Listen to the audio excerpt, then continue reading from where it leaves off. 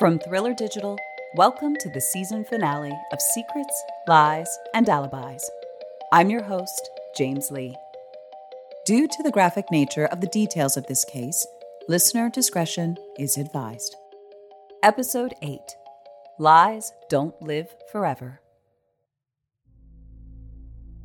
14 years after the murders of Cheryl and Carol, on October 29th, the defense produces a sworn affidavit from Nicole Bozegard, Mark Van Sant's wife, after listening to over 200 phone calls from Mark in jail to his wife, mother, and the state attorney.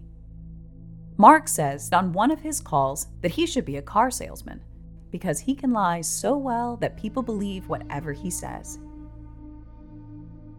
They discover Mark was offered a deal to testify against Clemente, as well as phone calls containing information contradicting his original testimony at Clemente's 2006 trial. In his original testimony, Mark claimed that Samantha was with him all night the night of the murders, and he had slept like he was dead to the world. In the affidavit, Nicole claims that Mark told her that Samantha woke him up in the middle of the night. He said she told him she had a bad feeling about her mother. According to Nicole, Mark said he offered to drive Samantha home, but she said no, and told him he should still come to the house in the morning to pick up a load of laundry.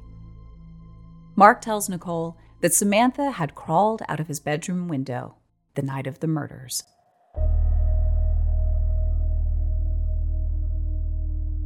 Nearly 9 months into the jury selection process, on November 5th, 2018, the prosecution abruptly dismisses the charges against Clemente. According to Seminole County State's Attorney Phil Archer, the decision was based on new evidence that materially affects the credibility of a critical state witness. While the murder charges against Clemente are dismissed, he's not finished with the U.S. legal system just yet. The U.S. Department of Homeland Security places an immigration hold on him, and Clemente is released on a federal immigration court bond, and his lawyers file an asylum application. A person granted asylum in the United States is legally permitted to remain in the country without fear of deportation to their home country, according to U.S. immigration law. After being incarcerated for 14 years, 4 months, and 19 days, 10 years and 3 months of that time spent on death row, Clemente is about to get a crash course on everything that has changed in the world. Remember, in 2004, the last time Clemente was a free man, the newest technology in mobile devices was the flip phone. So when his lawyer puts him on a FaceTime call with his lawyer's son, Clemente isn't sure how to respond, saying, "What the hell? How can I see your face through the phone?" Not only are video calls new to him, but when he gets into his lawyer's car, she takes a phone call through her speaker system, and he's just as confused. Technology has made leaps and bounds in the almost decade and a half he spent behind bars. His legal team takes him to an upscale restaurant for the first meal as a free man, and he orders a steak and a Corona, but learns that the restaurant only serves champagne and wine, no beer. However, one of the servers hears about Clemente's story and heads to the closest store, comes back with a 12-pack of Coronas, and tells Clemente, "It's on me."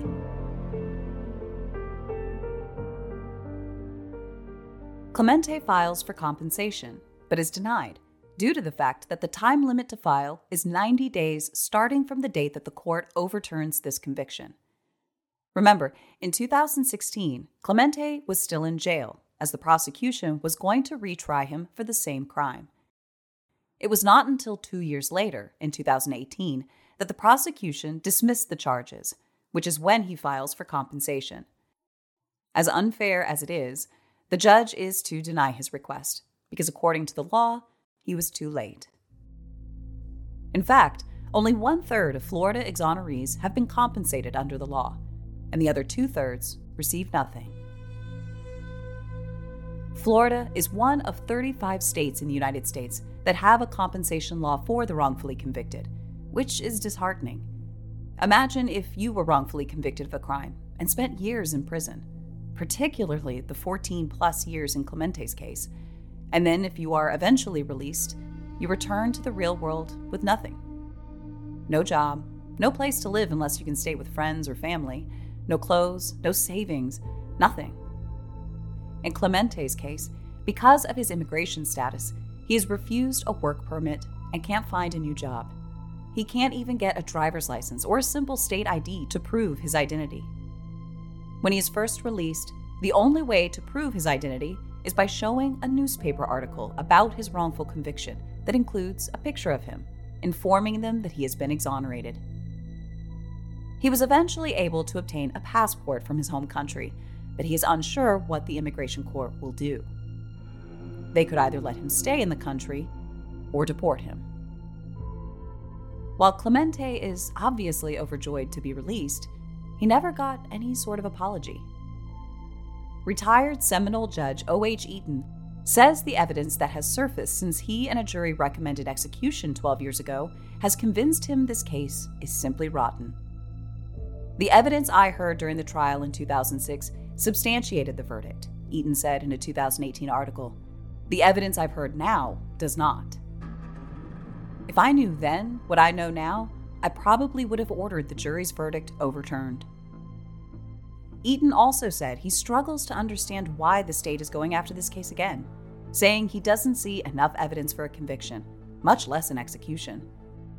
The evidence and information that has drastically changed since the first trial includes Donna Burke's fabricated identification of Clemente's fingerprint on the knife, Mark Van Sant's lie about being dead to the world and never hearing Samantha leave the night of the murders, when in fact he had admitted to his wife that she had crawled out from his window in the middle of the night.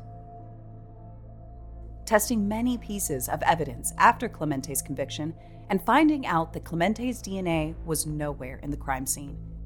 However, Samantha's DNA was found in 8 locations. The alibis that were never investigated, such as interviews with any of the management or employees of Pretzel's Bar, where Clemente claimed he had been all night. Samantha's multiple, repeated admissions that she had killed her mother and her grandmother. Judge Eaton describes this case as the poster child for why the death penalty is flawed. As of the recording of this episode, no one has been charged with the brutal murders of Cheryl Williams and Carol Barris. The state of Florida has had its fair share of wrongful and overturned convictions. In fact, according to the Death Penalty Information Center, no state in America has had more death penalty convictions overturned than Florida. Most of them being defendants without money, power, or public sympathy. And race comes into play as well. In Florida, a shocking 73% of all overturned death penalty convictions were people of color. Countrywide, the number still sits at 65%. 65% of all death penalty convictions nationwide that were overturned were for people of color.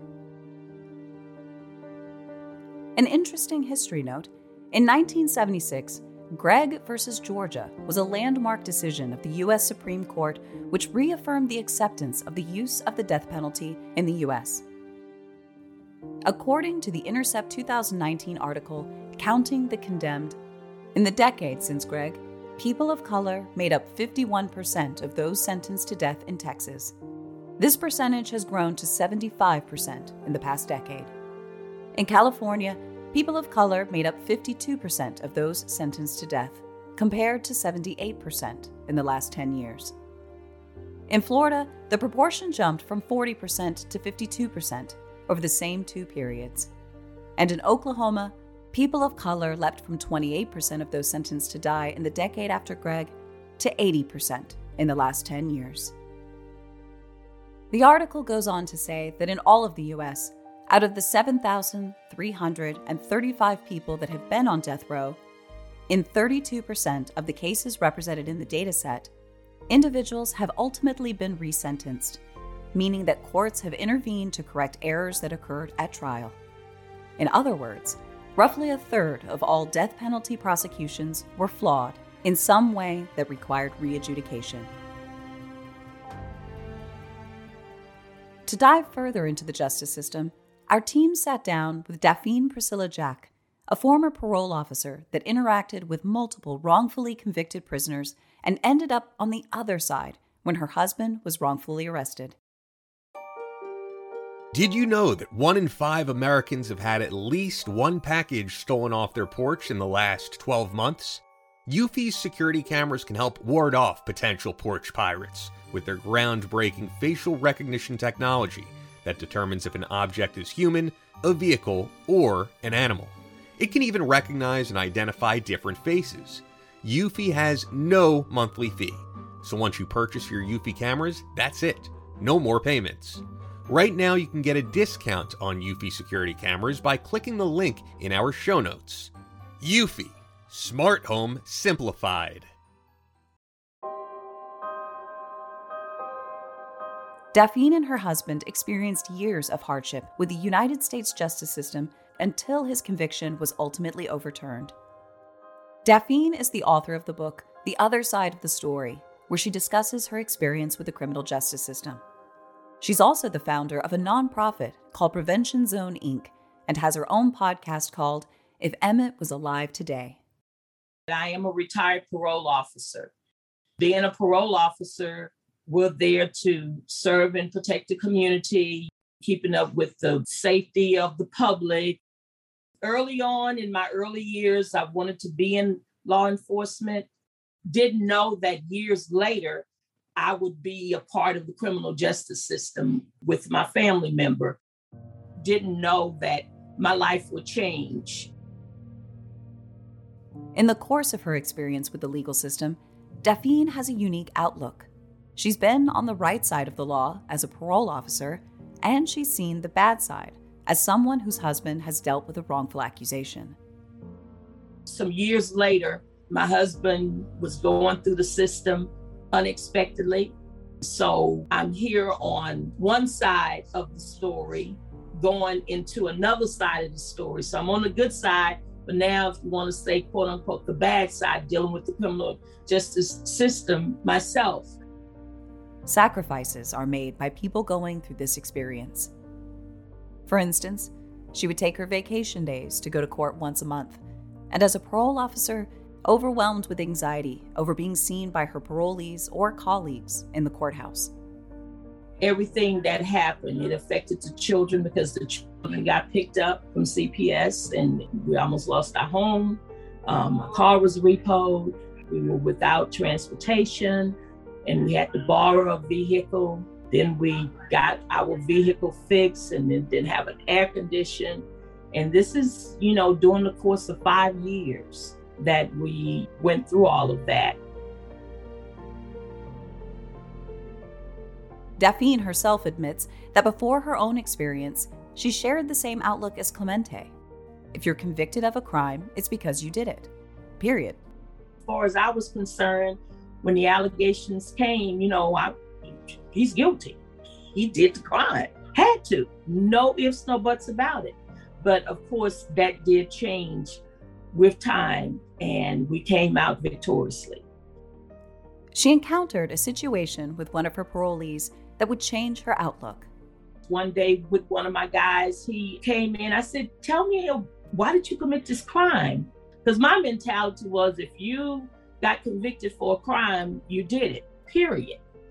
He said, well, Ms. Jack, I really didn't commit my crime. I said, yes, you did, because you went to prison, you got convicted, and you here with me. I'm your parole officer.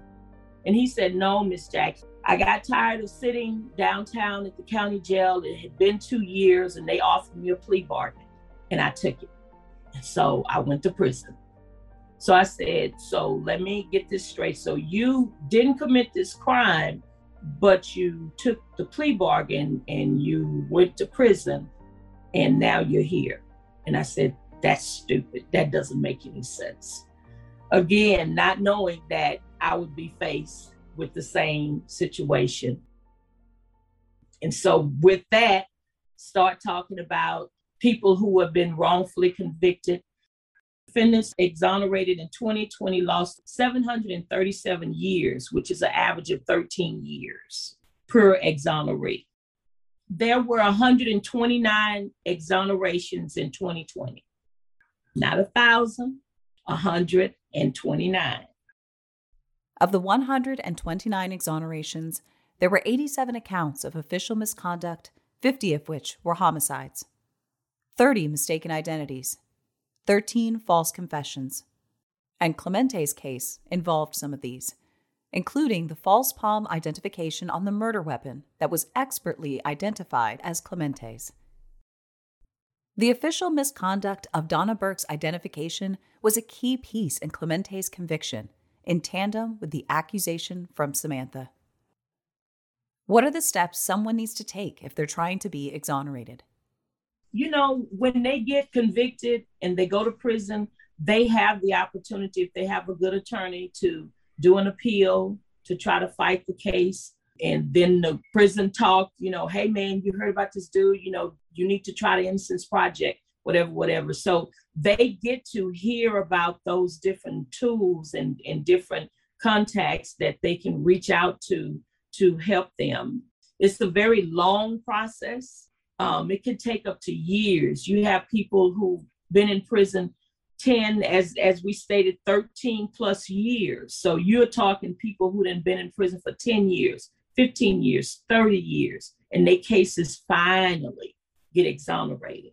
So as I stated, you know, you have someone that's in prison and might not have the family support or whatever. The word do get out, you know, if they want to fight for their freedom, the word do get out, and they do have access to reach out and hopefully so their case can be exonerated. And it was a little sign when we were going through, my daughter and I, we were driving in this particular area of town. And so we stopped at the stoplight. And this was during the time that we were going through. And she looked up, she said, "Mama, look at that sign." And I was trying to see. And she said, "You see what it says?" And I said, "Oh, wow." And it stated, "Lies don't live forever." That was the indication of our truth.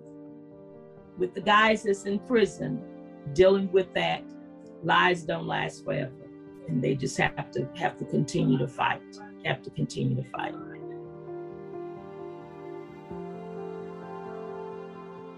In January of 2020, Clemente's attorneys file a federal civil lawsuit against Seminole County, alleging that the Seminole County Sheriff's Office conducted a biased and negligent investigation that resulted in Clemente's wrongful arrest and conviction.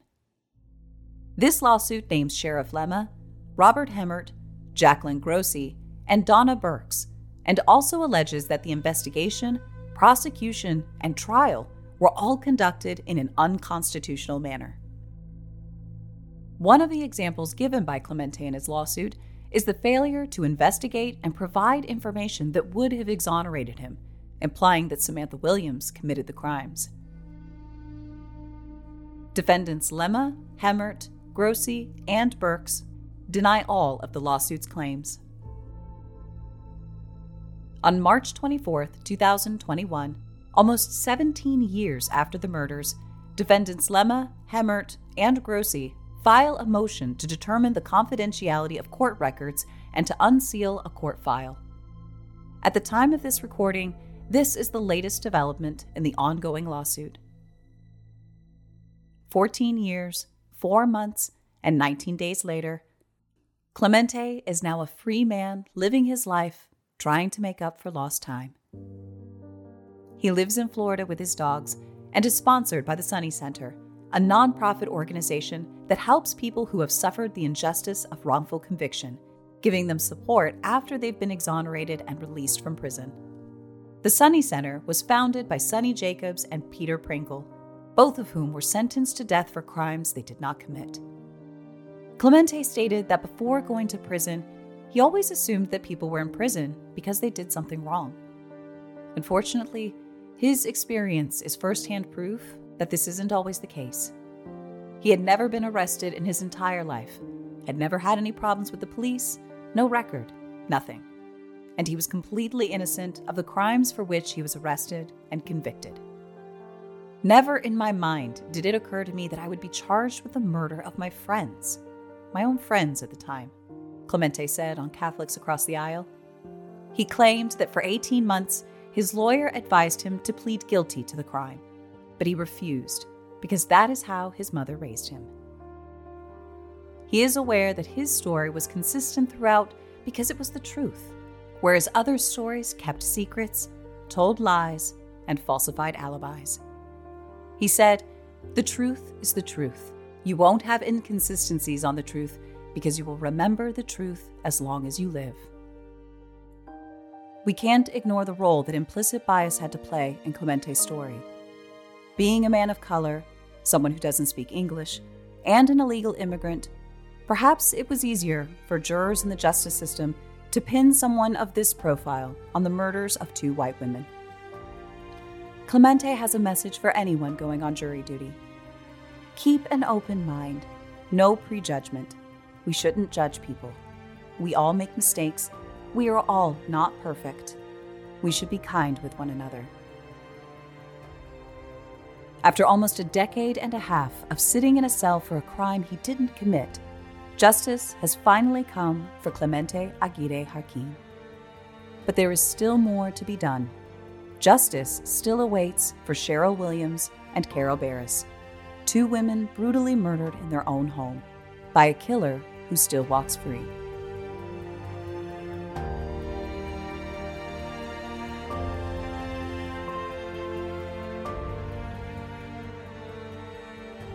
For more information on the Innocence Project, Prevention Zone Inc., or the Sunny Center, please visit our website at thrillerdigital.com. This podcast was produced by KJ and Maddie, hosted by James Lee, edited and fact-checked by Alice Goody, and music produced by Kevin MacLeod, Ashot Danielin, Alex Avesa, Alan Frains, Slice Beats, and Lee Robinson.